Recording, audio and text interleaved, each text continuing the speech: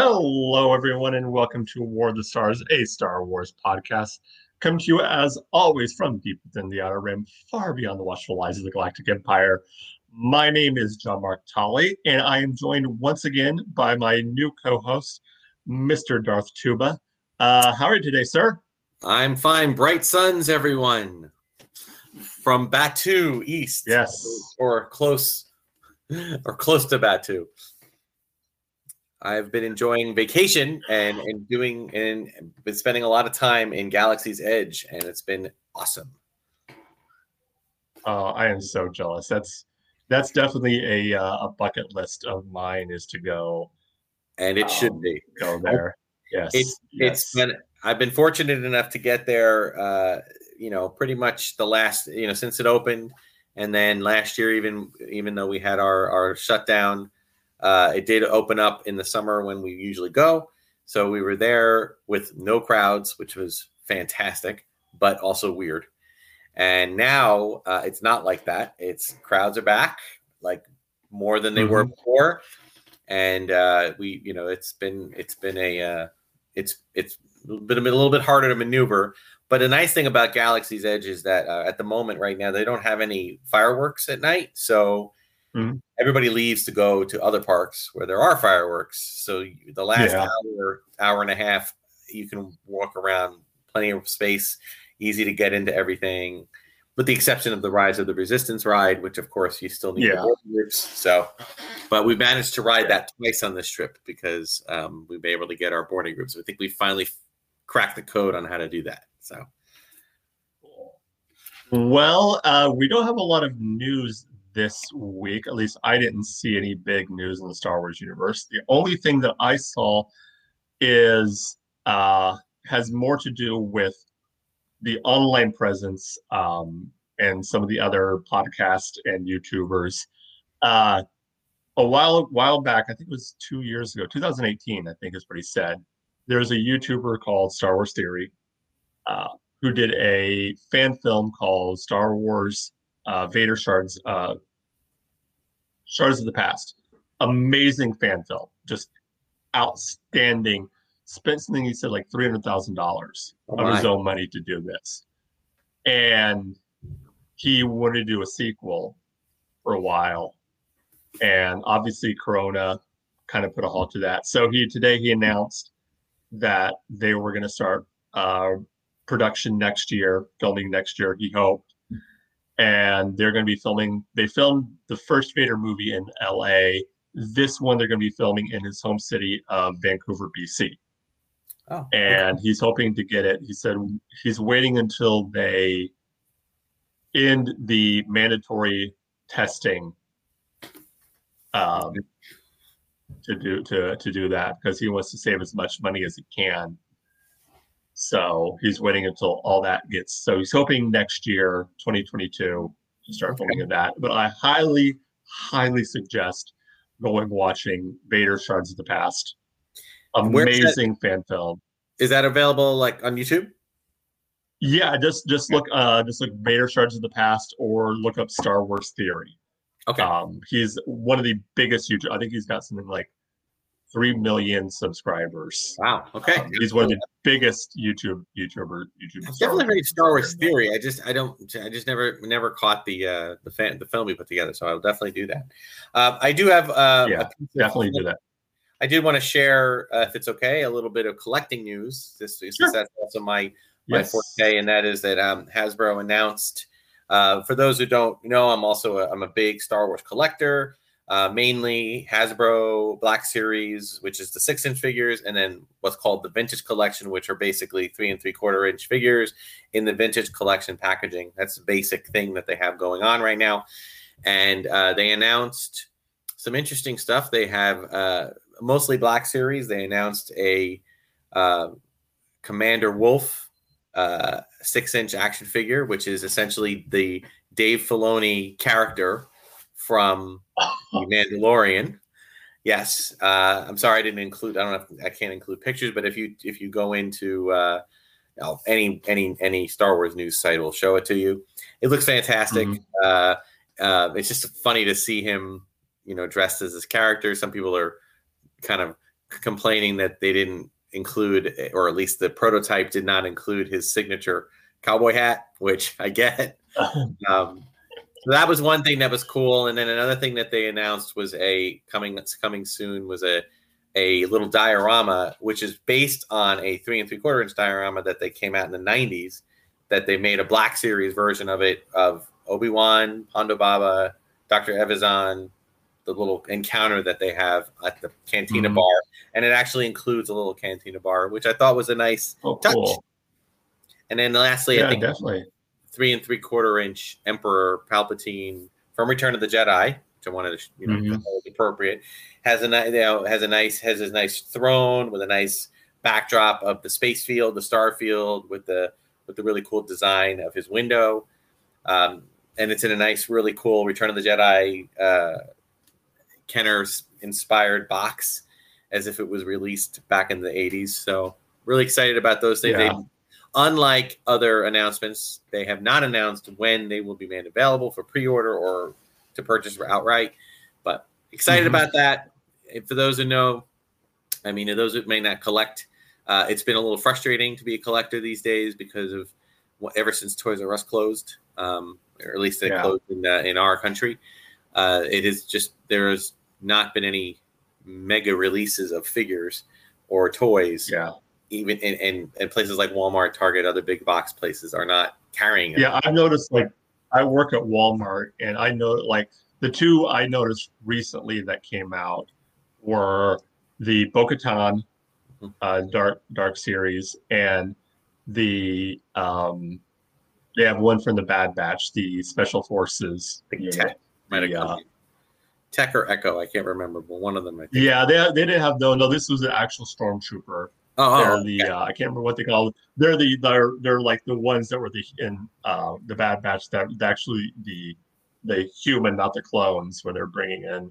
They gave them like a specific name. Oh, I know what you're talking about. Special elite special forces trooper. Yeah. Special elite forces. Yeah. So those are the only two that I've seen that I've noticed at Walmart. But I mean, everybody's pretty much sticking to pre-ordering, and then they get the stuff months later in boxes, individually sent by Walmart or Amazon or wherever. Yeah. So who knows? I might be the one sending those to you guys. That would be cool, because that's what I do at my job. Oh, all right. I am the one who goes and shops for the stuff. If you order it and packages it up and sends it out. Now that I know this, we're gonna have to talk some more. Awesome. All right, but speaking, so we're going to talk Return of the Jedi today, correct? Yes, we are. We are continuing our series, looking through all of the movies, Star Wars saga universe, starting with episode 1 and finally ending with episode 9. Today, we have my personal favorite of the Star Wars movies, episode 6. Return to the Jedi. Yay! Yub nub. So quickly, I've said this before on the show, but I'll just kind of reiterate this. Return of the Jedi holds a special place in my heart because it was the first movie I ever remember seeing in the theater that wasn't like a little kid's movie. So it wasn't like a rated G cartoon or something like this. It was the first grown-up, real, quote-unquote, real movie that I saw in theaters that I remember going to see was Return of the Jedi. So it holds a very special place in my heart. Very cool. So, yeah. Well, let's just talk Return of the Jedi for just a second before going into the whole breakdown of it. Absolutely. I will share that it is my favorite Star Wars film in the original trilogy as well.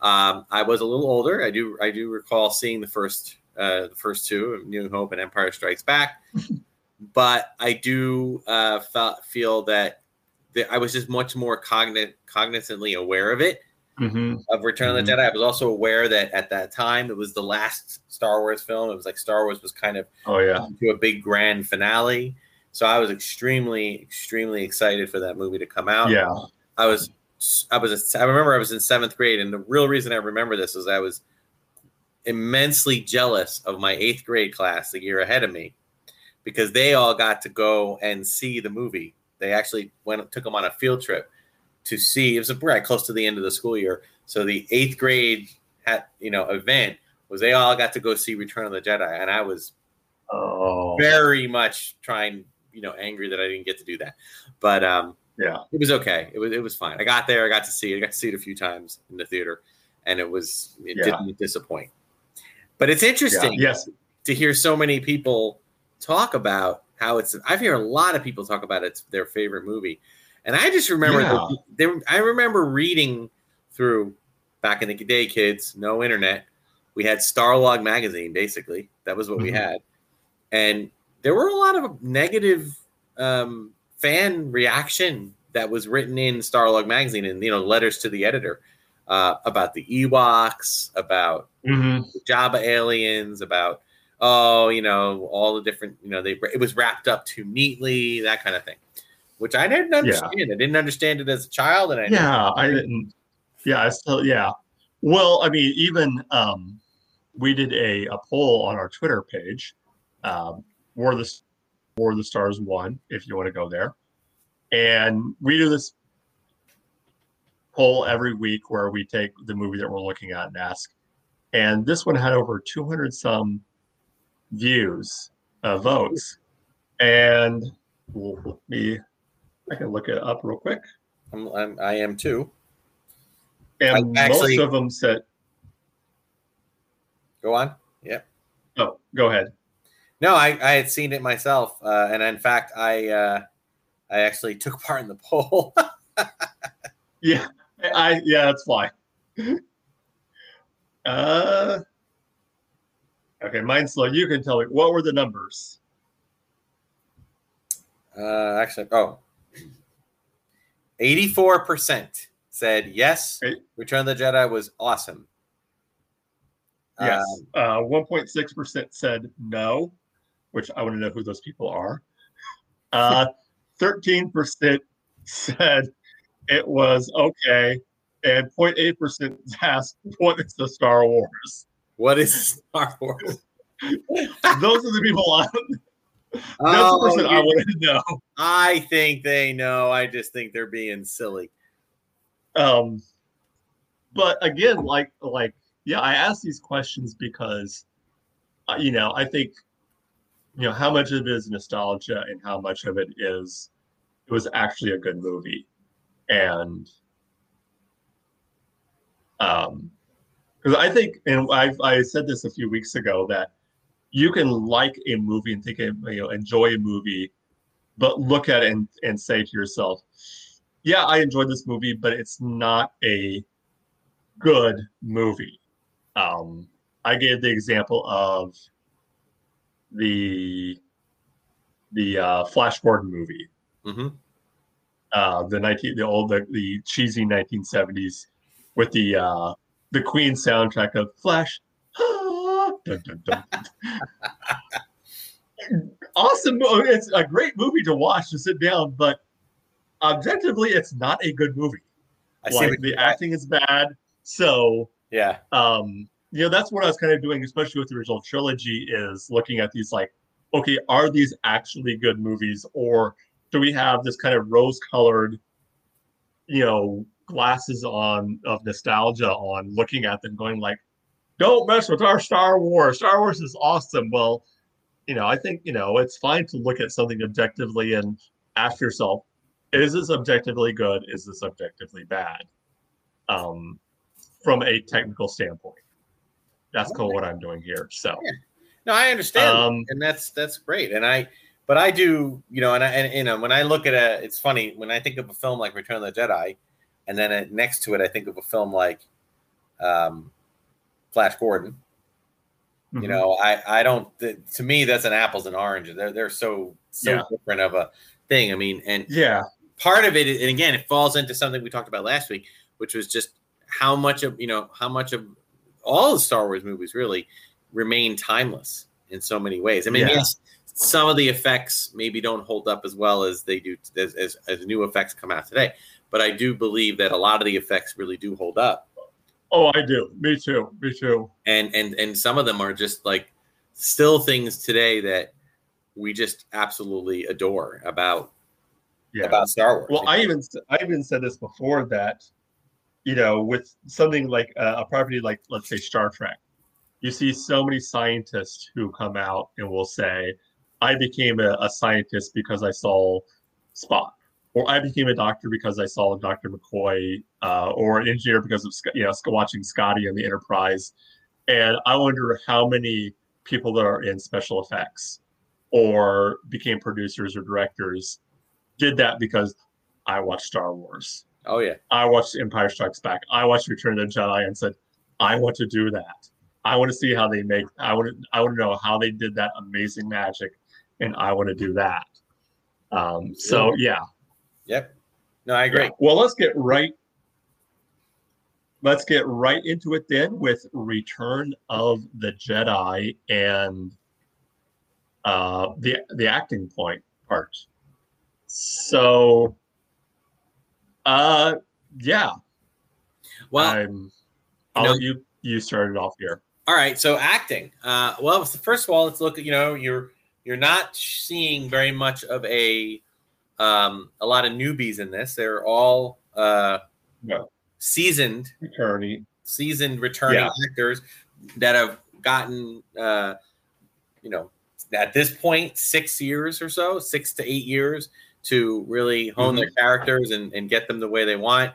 Not really, from the very hands-off directing approach to George Lucas to the very hands-on directing approach of Irvin Kershner, and now you're moving on to the acting style or the directing style. I know we're not talking about directing yet, but Richard Marquand, who I know a lot of talk was about how George Lucas was kind of stepping in and kind of doing a little bit more directing, probably on this film than he would have wanted to. But as far as the acting is concerned, you every single person in there. You got Carrie Fisher, Harrison Ford, Mark Hamill, including and even Anthony Daniels and Peter Mayhew, Billy D. Williams. I mean, they're all so much seasoned in what they're doing. Yeah, so well, especially like Harrison Ford at this point, he done Indiana Jones, right? I think had he done both? He'd done Raiders of the Lost Ark by this point, I think. But had he definitely done Raiders. And when was Blade Runner? Blade Runner was late 70s, I think. Early, like 81 or no, it was 82. Like it was 82. 82. So he done Blade Runner. He done Blade Runner. He done right. He done at least done Raiders of the Lost Ark. So he was becoming a really big recognized name. Right. There was a comfort. There was a familiarity and a comfort with the roles.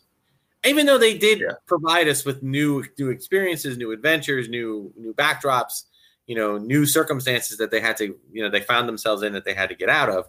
But there was just this familiar kind of family feel that they all kind of took with them in the way they acted. And I felt that was very appropriate. And and then on top of that, you add the newness of an actor like Ian McDiarmid, who was an extremely talented stage actor, and at the time, and he comes in and he does this, all over the top villainous emperor. Like somebody who could be worse than Vader. So that I remember like that was always the big thing when whenever that opening scene when he gives the line to the admiral, the commander of the Death Star, the admiral, the Emperor is not as forgiving as I am. Sitting there thinking as a kid, like, wait a minute, there's someone who's worse than you. I didn't think anybody could be worse than Vader. It's funny too because like when you think about it, we had already seen the Emperor briefly in Empire Strikes Back, and it was a weird look, and it wasn't a very and it was the blue hologram kind of thing, and it was but I remember thinking, wow, who is this guy that Vader is genuflecting to? I remember that as a kid, and then when you get that comment in the beginning of Return of the Jedi, you're thinking, all right, oh. This is like the greatest setup for the entrance of a villain ever. So, Yeah. And then you take all those, all those experienced actors, and then you throw something like Ewoks into the mix, which I'm sorry or not just Ewoks, the Jabba's aliens, all these creatures, all these people behind masks that have to emote. And I felt that they don't get enough credit. They don't get enough credit. Many of them did so without anything other than just a mask on a face, not even any, cables or anything like that to move stuff around. And then of course you have the Ewoks and, all these little people and children coming in to play these roles, and they just did, they knocked it out of the park. They made those. Again, that was a situation of, I know from reading different things and watching different interviews that the idea of Lucas initially had was he wanted to do the Battle of Endor on Kashyyyk with the Wookiees, and have it be with the Wookiees, and obviously because of budget restraints and technology restraints of the time, they couldn't do that. So I think that was a situation of, getting lemons and making lemonade out of it. The best lemonade you can have with the Ewoks. You're right. Hey, it also said in one of the interviews of, like, maybe it was, by the way, 2 great, absolutely phenomenal making of documentaries, if you haven't seen them, would be Classic Creatures: Return of the Jedi, which was essentially the TV special. It was hosted by Billy Dee Williams and Carrie Fisher, but it's got some great behind the scenes footage. And then that's actually available, I think, on either the Blu-ray box set of the whole thing, or the one of the sets. It's available. And then from Star Wars to Jedi: The Making of a Saga, which was narrated by Mark Hamill. I believe in that one, George had mentioned that another reason that he strayed away from the original Wookiee idea was that, for the purposes of, he needed it to be, an army of primitives, that were not, that were going to be using sticks and spears. And he had already established that Chewbacca was an intelligent creature that could fly a spaceship. So it would be hard to explain why he could do that, and the rest of the Wookiees were still living in. But he did eventually get his Wookiee battle. Yes, he did. Episode 3, he got his Wookiee battle. He got his, but it was a high-tech Wookiee battle. It was pretty cool. So, all right. So acting, there really was very little. I mean, I guess one could argue if you wanted to put a little bit of not holding up. And it's hard to even say that because they brought Ian McDermott back. I was going to talk about how I mentioned his acting was a little over the top. Well, I think that was in line with what George was trying to go for, though. He was right. That's why he brought in these kind of theater actors, like in the original Star Wars, bringing in someone like a Sir Alec Guinness and Tarkin. Those who had theater backgrounds, and in theater, a lot of times you have to be very loud and over the top. Exactly. And that, when you look at his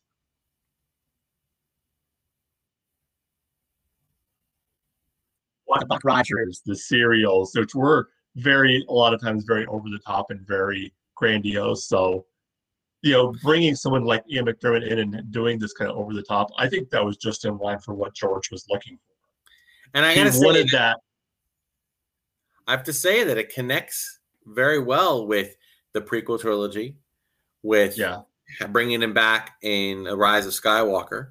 So, and it didn't feel jarring at any point in any of these future movies to see that character, even though it was slightly, obviously it was in a different, the character was at a different phase of life or afterlife. So, I think that's but I think it was good. Like, he wanted that mustache twirling villain, right? With which you got with the Emperor, especially when you have you already had the big reveal of last one, and now you're going for, which will, spoilers if you haven't seen Return of the Jedi. Which, why are you watching or listening to this? Why the redemption of Vader. Right. You needed that, strict villain, you know, this is the good guy, this is the bad guy type of a thing. Exactly. So yeah. Yeah, I don't see really any, like you said, the actors were very familiar with their characters, very familiar with their roles. They, been doing this for a while now, so it became, second nature and second, almost a second skin for them as far as doing these roles and being these characters, It's I think this is the one especially where they became these characters. I think they started to see it in it wasn't just Mark Hamill playing Luke Skywalker. Mark Hamill now was Luke Skywalker. Exactly. Carrie Fisher now was Princess Leia. Um, they were these characters now, not just actors portraying these characters. I think this is like you really, really 100% became these. So, well, what are you going to rank the acting? So it's out of 30.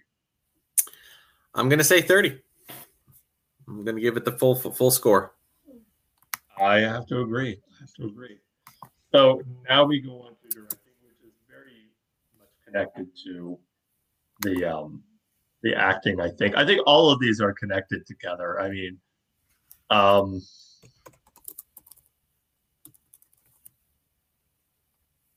so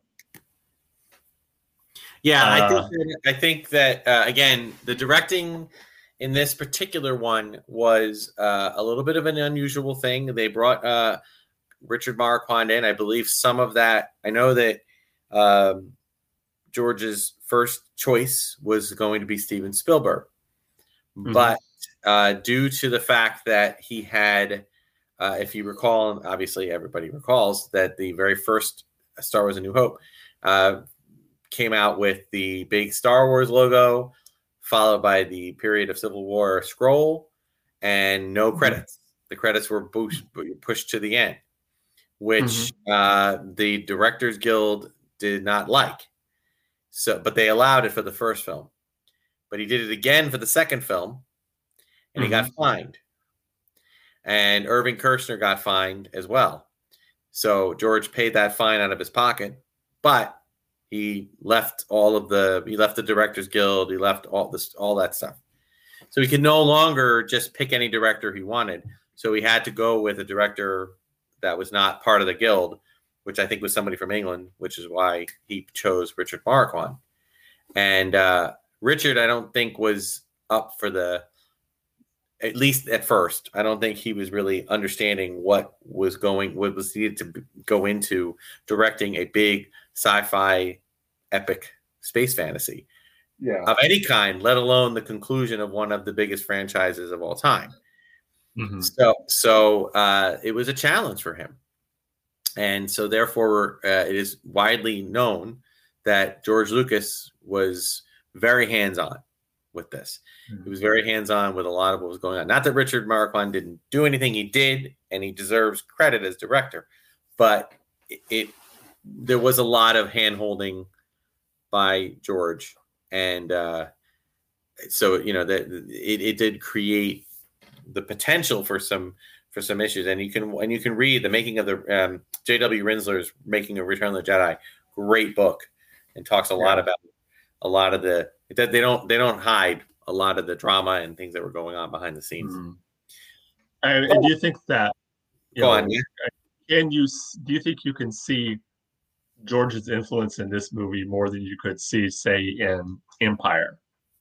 I think yes, I would say you can, because of the fact that in Empire Strikes Back, Irving Kershner was able to do a lot and work a lot with the actors in ways that I don't think Richard Marquand would have been able to do.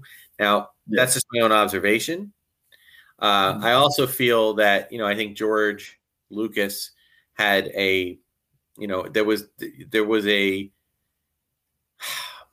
was a definite, if Empire Strikes Back, had a great deal of stop motion type of use of special effects, like with the AT-AT walkers and the Tauntaun and things of that nature, and not to mention things going on in Dagobah. I think that Lucas was delving into the use of the creature shop with Yoda and the Wampa and the Tauntaun, and then just hit it into high gear, with Return of the Jedi, with all of Jabba alone, let alone all of the creatures, Oh, it was like one thing we got to go. Go on. Oh, go ahead. I was going to say one person we've forgotten to mention when we were even talking about actors, and even last week, is Frank Oz. Oh, absolutely. Frank Oz. Oh, amazing. Yeah. I could not agree more. He made you believe in this little character. He made you believe. Yeah. He made you mourn when you watched Yoda die. Yeah. So much so, by the way, that I didn't hear what he said about there is another Skywalker. Oh. I was still like in tears watching him fade away. And then it was only on my second viewing, I think, that I went, wait, what did he say? So there's another, yeah. But absolutely. And, but again, back to the creature, the use of creatures. I mean, that takes a lot of direction to make that something that you can get behind and you can understand and you can find believable, So, but there was some confusion with that, with who's directing what. And I think that there might have been some occasional moments, where things kind of, got a little, dropped down a little bit for me, but nothing I would say is even hardly worth mentioning. I think that. Well, I think this is a completely different. Like nowadays, a lot of movies will have multiple directors. Oh, you'll have like the big time when it came to that. You're right. Yeah. But for back then, it was usually, as far as I know, most movies had like one director that was the director. You might have assistants, but I mean, again, I don't think it hurt the movie. I mean, in the slightest, in the long term. No, but and I will say that at that time it was the only. At that time, Richard Marquand, only director to up to there, play a role in the movie. Do you know which role? Did you know? I do not. He is one of the ATST drivers that Chewie yanks out of the thing, and when Chewie and the two Ewoks take over, he's one of the drivers. He's one of the ATST drivers. I think Robert Watts was the other one. So watch it again. You'll kind of recognize. I mean, they got the face shield down, or like the visor down. It's hard to see, but if you look closely, you'll see. So interesting. Yeah. Well, what would you give the directing for? That's out of 30. Out of 30, yeah, 29. 29. I'm not going to go perfect. Also, I will say that. It's such a hard job to wrap up a trilogy, to wrap up a story like this, because you want to wrap it up, but you run the risk of making it too neat. You know what I mean? And not that I think it was. I mean, I will say that this isn't really about, this gets kind of more into story or writing. So I don't want to go, I don't want to put this on the director, but it is hard. It is hard to wrap something up.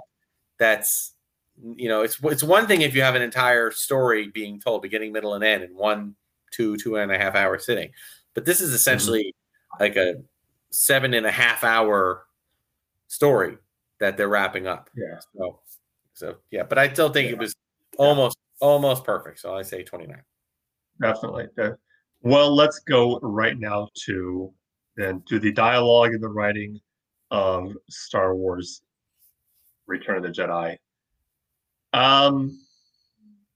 I mean, does this kind of have the same things that the other movies have had as far as the dialogue goes? Do you see more George Lucas in this movie than you did in Empire with the dialogue? Do you think there's more of a I think that George grew a little bit as the actors grew. So I felt that the dialogue was a little bit more comfortable. There was, it was a pretty simple, the mission when it came to the second Death Star. There was some familiarity with the fact that it was a second Death Star. But I liked that even though it was derivative of the first movie, when it came to that, the way that they took advantage of the fact that it was incomplete, and they could fly in very easily to take it out if they could just get the shield down. Like it wasn't about finding a weakness or whatever. It was about, look, the thing is only partially built. We can take it out before it even gets finished. We just got to get the shield down. So the mission all became about the shield, which I thought was good. It was different. It came into, it made it more interesting. You didn't know how it was going to play out. And I thought that was really good. So I think, and as far as dialogue was concerned, I didn't feel there was anything, there were no cringeworthy. No, if anything, I think Return of the Jedi had some of my favorite lines. Oh, like some great lines in there, and just some great scenes. I mean, it's partially the character, and I guess we should have talked about this with Mark with the acting, but the presentation. I'm sorry to digress a bit, but I guess it goes into dialogue a little bit too. The presentation, the introduction of Luke Skywalker in this movie was, in my opinion, one of the most celebrated moments in movie history when it came to a character's entrance, particularly a returning character's entrance. Because this was a character, like you think about the progression, and we talked about this in previous episodes, but the progression of Mark Hamill's Luke Skywalker from New Hope, Empire, Jedi. New Hope and Empire, there was a tiny bit of similarity, but he was a whiny teenager, rightfully so. Running to get off the farm in the first movie. He was now kind of like trying to be a cocky, space hero in the second movie. Only to get knocked down seriously by both, not just by Vader, but also by his own allies, by Yoda, by Obi-Wan, with all this information that he had to have the burden of. And then you go to Jedi, and there is a serious change in him. I mean, what is the first thing we see him do? Walk in, he chokes the pig guard, he chokes the Gamorrean guard. Yeah. Who is this guy? This is not the person we left, without missing the hand and laying there almost dying in the Falcon.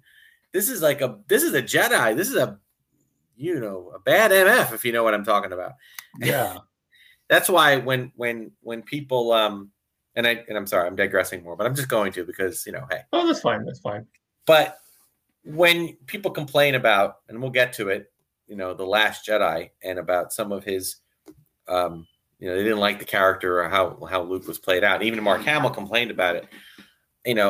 I'll talk more about it when we get to that. I did not understand that criticism. I can understand other criticisms. I didn't understand that one, because I remember this Luke from Return of the Jedi, and I felt that this was a Luke that he turned almost completely around to become all about the mission, all about saving his friends, putting others before himself.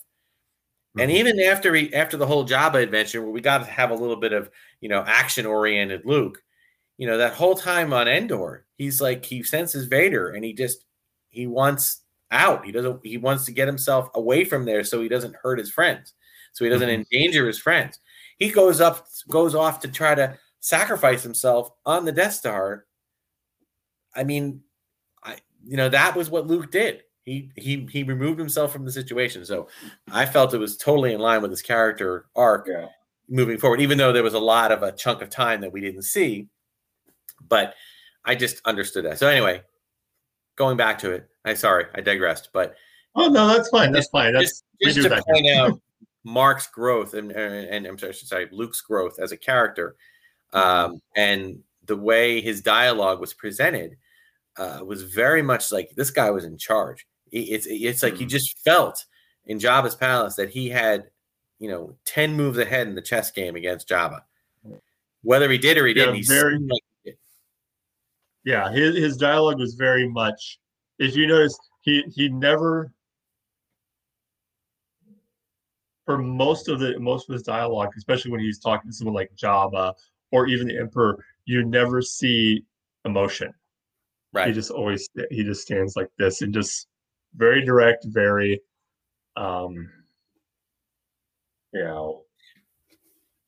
But he was able to take that was very true with it when it came to his face off with Jabba and his face off with Emperor. But his moments on Endor, particularly when he was like chasing jumping on the speeder bike with Leia, there was a definite action-oriented Luke who was all about getting the done. And then, it was he didn't have that overabundance of joy that you might have seen him, or that overabundance of like cockiness. He was just, but he did have a little bit more emotional connection to his sister. Well, what we would find out would be his sister, to his friends, and then even to his father. So you could see that come out a little bit more in those moments. So I thought it was fantastic. And I thought the dialogue, there wasn't really anything about, again, no cringeworthy moments for me. So no, and I even like, callbacks, to Empire. There's the big one I can think of off my head is the "I love you, I know" callback. Yeah, like where it's Leia, they flip it around and it's now Han saying "I love you" and Leia saying "I know." Yeah, well, I love that callback. And speaking of Leia, you got to give it up for Carrie Fisher for what she had to endure in this movie, and what she had to endure and what Leia as a character had to endure with, being thrown in that slave outfit and then choking choking Jabba with the change, which I thought I never really thought of that until Carrie Fisher pointed that out later in life, more recently, before she passed away. And I went, that's true. I mean, she was a slave and in chains, and she ended up choking her captor with the chains. And then later, she's the one who jumps up on a speeder bike, guns blazing, and go after the biker scouts. And then, she's the one. Yeah, she gets shot, and even in getting shot, she still saves Han's butt by, shooting the stormtrooper. Yeah. So people talk about, oh, there were no, powerful, women back then, in movies. They're all the damsels in distress. I'm like, have you seen Star Wars? Carrie Fisher, Leia was the one that was saving Han and Luke's butt half the time. Was Leia. So I don't buy that whole thing of like, oh, there are no strong female characters are only something that's happened recently. Like, no, not even just Star Wars. Ripley from the Aliens franchise. You can look at great strong. No, you're right, and it's nice to see that she was able to again wrap up that character in such a cool way. And still be able to contribute in a great way to that film. So, so acting, or sorry, not acting, the dialogue. I feel like the dialogue was, a lot, like you said, a lot of callbacks, a lot of repeated poetic beats. Which is something that Luke George talks about a lot, about poetry and his symmetry in the writing, and everything comes full circle. And can we just say, like, I'm going to give it a perfect 20. Yeah, I agree. Perfect 20. Perfect 20. And now we come to the big one. I think storytelling. And how everything was kind of really, like you said, wrapped up very well. Um, and let me just, and I use this in my a second poll I did on Twitter. I'll just give it to you. Who was the Jedi who returned? Oh, I saw that. Okay. Who was the Jedi? Because this has been kind of a, because you can look at it from some point of. I don't think it's a matter of debate. I think it's Vader. I think it's Vader. And I'll tell you why. I don't think Luke became a Jedi until he confronted Vader. Mm-hmm. So I don't really think that and even then, you know, I don't, because he didn't become one. It would have been creation of the Jedi, or the formation of the Jedi, or the, you know, he wasn't there yet to return. So for him to return, he would have had to have been a Jedi already, and he wasn't a Jedi. He said so. Like Yoda confirmed it. He said, "I am a Jedi." Say no, not until you confront Vader. You must confront Vader. I agree. So you could also make the argument that it was the return of the order of the Jedi as a group. You know, there's, you know, as we've seen through, you know, Rebels and now the Mandalorian, there were still Jedi who were out there, but they weren't part of this, you know, group. And now once Vader was, you know, defeated, for a sense of a better term, then that allowed Luke to restart the order. You know, this idea of the Jedi being, you know, they kind of came out of the shadows. I see that. I'm gonna just counter it in one quick way, and only to say that. And again, and by the way, this is just friendly, fun conversation. I don't have a lot of loyalty one way or the other. I'm just saying that in my brain, knowing that it was originally going to be Revenge of the Jedi, right? Mm-hmm. And that was definitely meant not to be a revenge of like the Order of the Jedi. It was meant to be the revenge of a single Jedi. You know, in that case, maybe it was Luke. So then it gets you wondering if maybe it was meant to be Luke as the return. But because, you know, when you imagine Revenge of the Jedi, you're thinking of the fact that, you know, Luke got his butt kicked in Empire Strikes Back, and now he's out to seek revenge. You know, so you take away that and change it to Return, then it starts to, you know, but you wonder if Lucas's original idea was it to be revenge? Was he talking about Luke? Nonetheless, I think it makes more poetic sense for it to be Vader. But I also can subscribe fully to the idea of it being the return of the Order. But again, all thanks to Vader. So, because Vader's the one who. Well, and then while we're still on this, is, you know, connecting the prequels to the original trilogy now. Does that mean that if we're going to go with the thing of Anakin was the Jedi that returned, did that mean that he then fulfilled his destiny as the chosen one? Or now do we still think that Luke was now that, you know, once Anakin turned, did that make then Luke the chosen one? Or, you know, once Vader turned back to the light side and rescued his son and saved his son and defeated the Emperor, did he then kind of fulfill his destiny as the chosen one? Or had he already done that? I mean, that's an argument you could make that, you know, he did bring balance to the Force already. I would say my own personal subscription would be to Vader, Anakin becoming fulfilling his chosen one prophecy when he killed the Emperor. Mm-hmm. And that also, maybe in order to achieve that, maybe there was whether we meant to do it or not, an idea of taking out the Jedi during Order 66 to help create that balance, put that balance out of whack to reset itself, even though it took years and years. But I do believe that Anakin is the chosen one that fulfilled the prophecy when he killed the Emperor. But that's again my own opinion based on what I've seen. I don't subscribe to. I don't read a lot of the expanded universe. Not saying I don't read any of it. I just don't necessarily make that part of it. Only what you see in the movies and the Clone Wars and the newly created animated stuff. So, but a great poll though. Great poll question. Oh yeah. Well, I mean that's this story especially is definitely a redemption, and this is one thing I've argued before.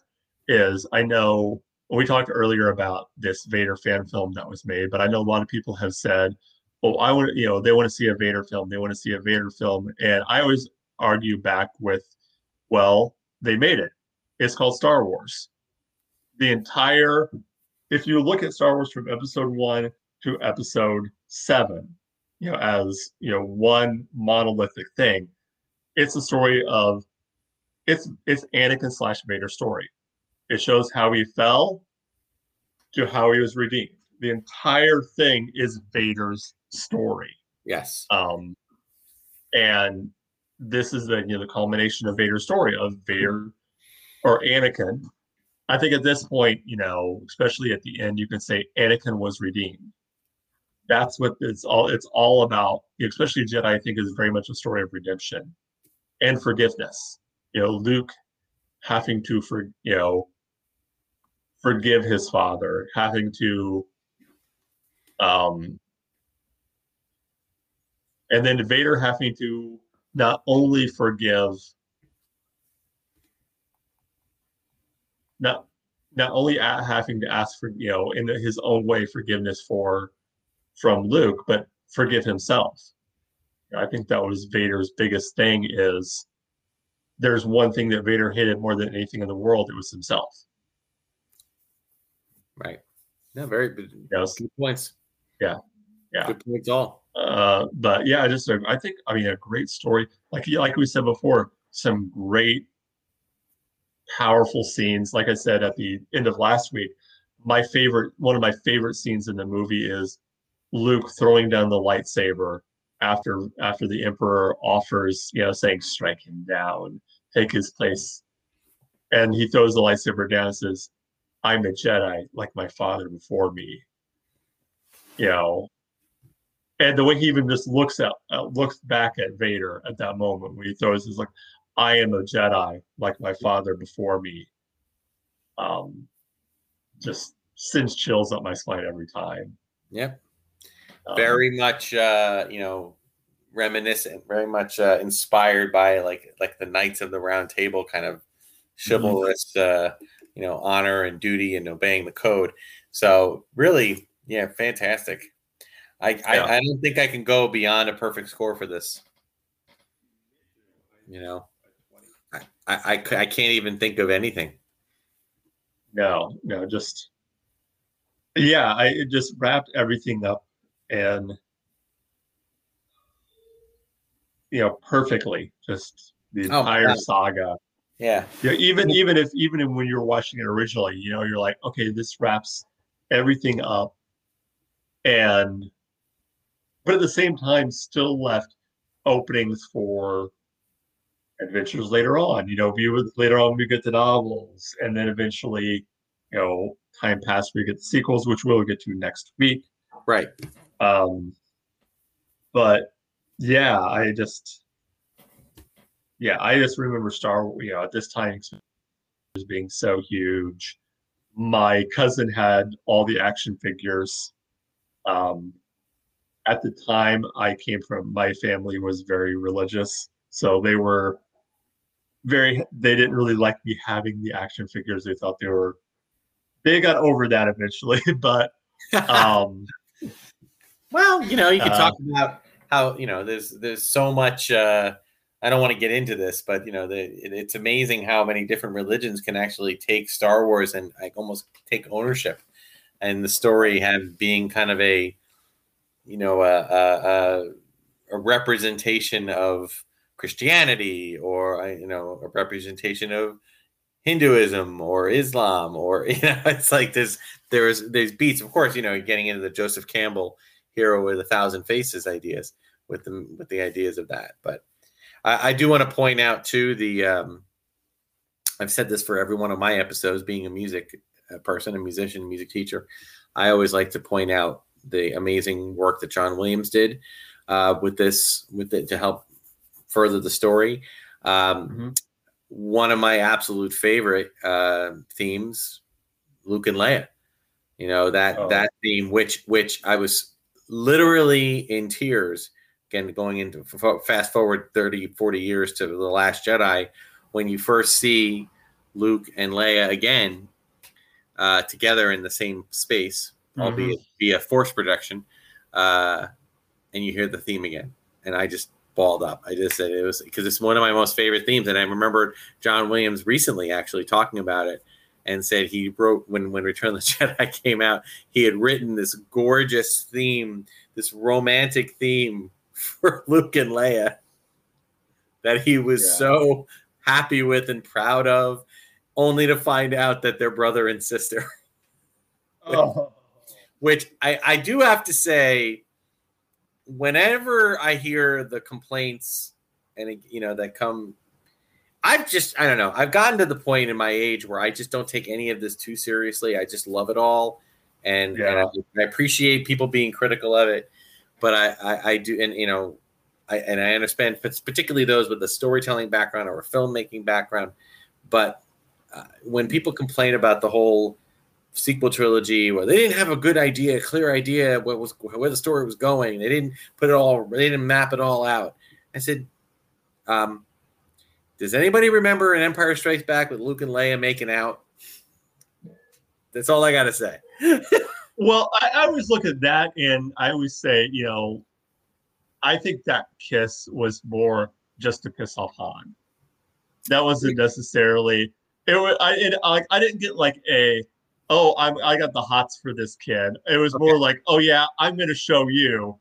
Be that as it may, there is no way that kiss went down with them knowing that they're going to be brother and sister 3 years later. Well, I just like to think,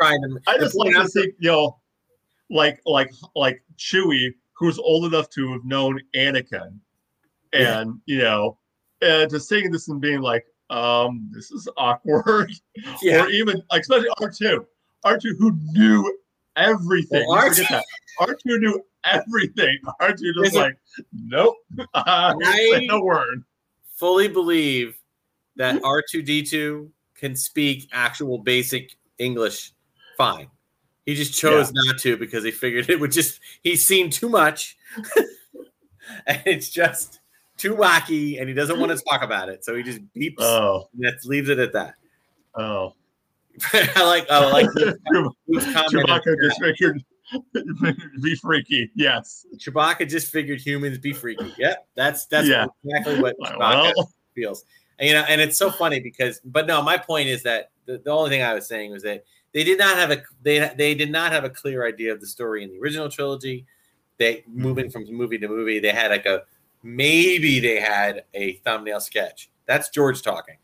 Okay. So my book, if it's good enough for George, and he's one guy, it's his story. He's the maker. And, you can't sit there and put, that expectation on anybody else. I mean, it's great if they do. And I'm not saying that they shouldn't have or shouldn't do that. I'm just saying that if you're going to bring in multiple directors, they're going to have and people to help write, you're going to have that happen. But we can talk more about that in future episodes. With this one, I was very, most people didn't. There wasn't an internet to talk about. So Luke and Leia are sister and brother. Okay, there wasn't that. So we just kind of talked about it verbally amongst ourselves for a few decades until people started writing up. The score for Return of the Jedi, Will, you gave it a 99. I gave it a 98 for a total score of 197, which puts it right up there with New Hope. Okay. And was one of our top ones. I think Rogue One got a 197. So I think definitely one of our top talked once. Rightfully so. Yes. And next week is going to be the interesting one because we are moving into the sequel territory. I'm excited. I'm interested to see what our weekly poll says. Yes. Because they're definitely, and we're also into the territory where George has no control. Right. We're going into the post George Lucas era. J.J. Abrams territory. So it'll be interesting to see as we look at J.J. Abrams, The Force Awakens. Yep. Yeah. So with that being said, Will, Darth Tuba, where can people find you and check out some of the stuff you're doing? Well, aside from finding me here, typically on Wednesday nights, you can find me on my own Darth Tuba Star Wars Unboxing Show channel on YouTube. Generally, new episodes are released every Sunday and Wednesdays. And we are, as I'm down here in Batu, we've been kind of flipping back and forth between pre-recorded episodes of some just collecting unboxings and things of that nature from home and some Batu adventures that we've been sharing. But I'm also on Twitter and Instagram at Darth Tuba, as well as you can join Darth Tuba Star Wars Unboxing page on Facebook. And that's the best way to get a hold of me, through messaging with those things. Also email me at darthtuba77@gmail.com. Yeah. Here, as always, you can get a hold of us by emailing us at warofthestars@gmail.com. As we said earlier, that's also our Twitter page. Just check that out. We have a lot of fun there. We do a lot of little polls, stuff like that. Facebook page or Facebook group, just search War of the Stars. If you want to support, welcome your support anyway. A couple ways you can do that. First of all is through our Patreon page. Patreon.com. Oh, thank you, Luke. Patreon.com/War of the Stars. There's also a support tab. Go to anchor.fm/War of the Stars and push support, which is also where you can hear us through anchor.fm. You can also hear us wherever fine podcasts are heard. Spotify, Stitcher Radio, Radio Public, Apple Podcast, you name it.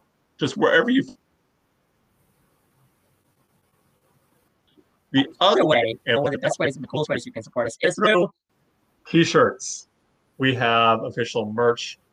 The link is on our Facebook group and on our Twitter page. You can go there. You can get T-shirts, hats, mugs, tote bags, all kinds of cool stuff there. That would be wear some cool merch, and support the show that way. As I said, we'll be back next week as we look at Star Wars Episode 7, The Force Awakens. Until then, remember, this isn't just your Star Wars. This isn't just my Star Wars. This is our Star Wars. Until next week, may the Force be with you. Rising moons, everyone.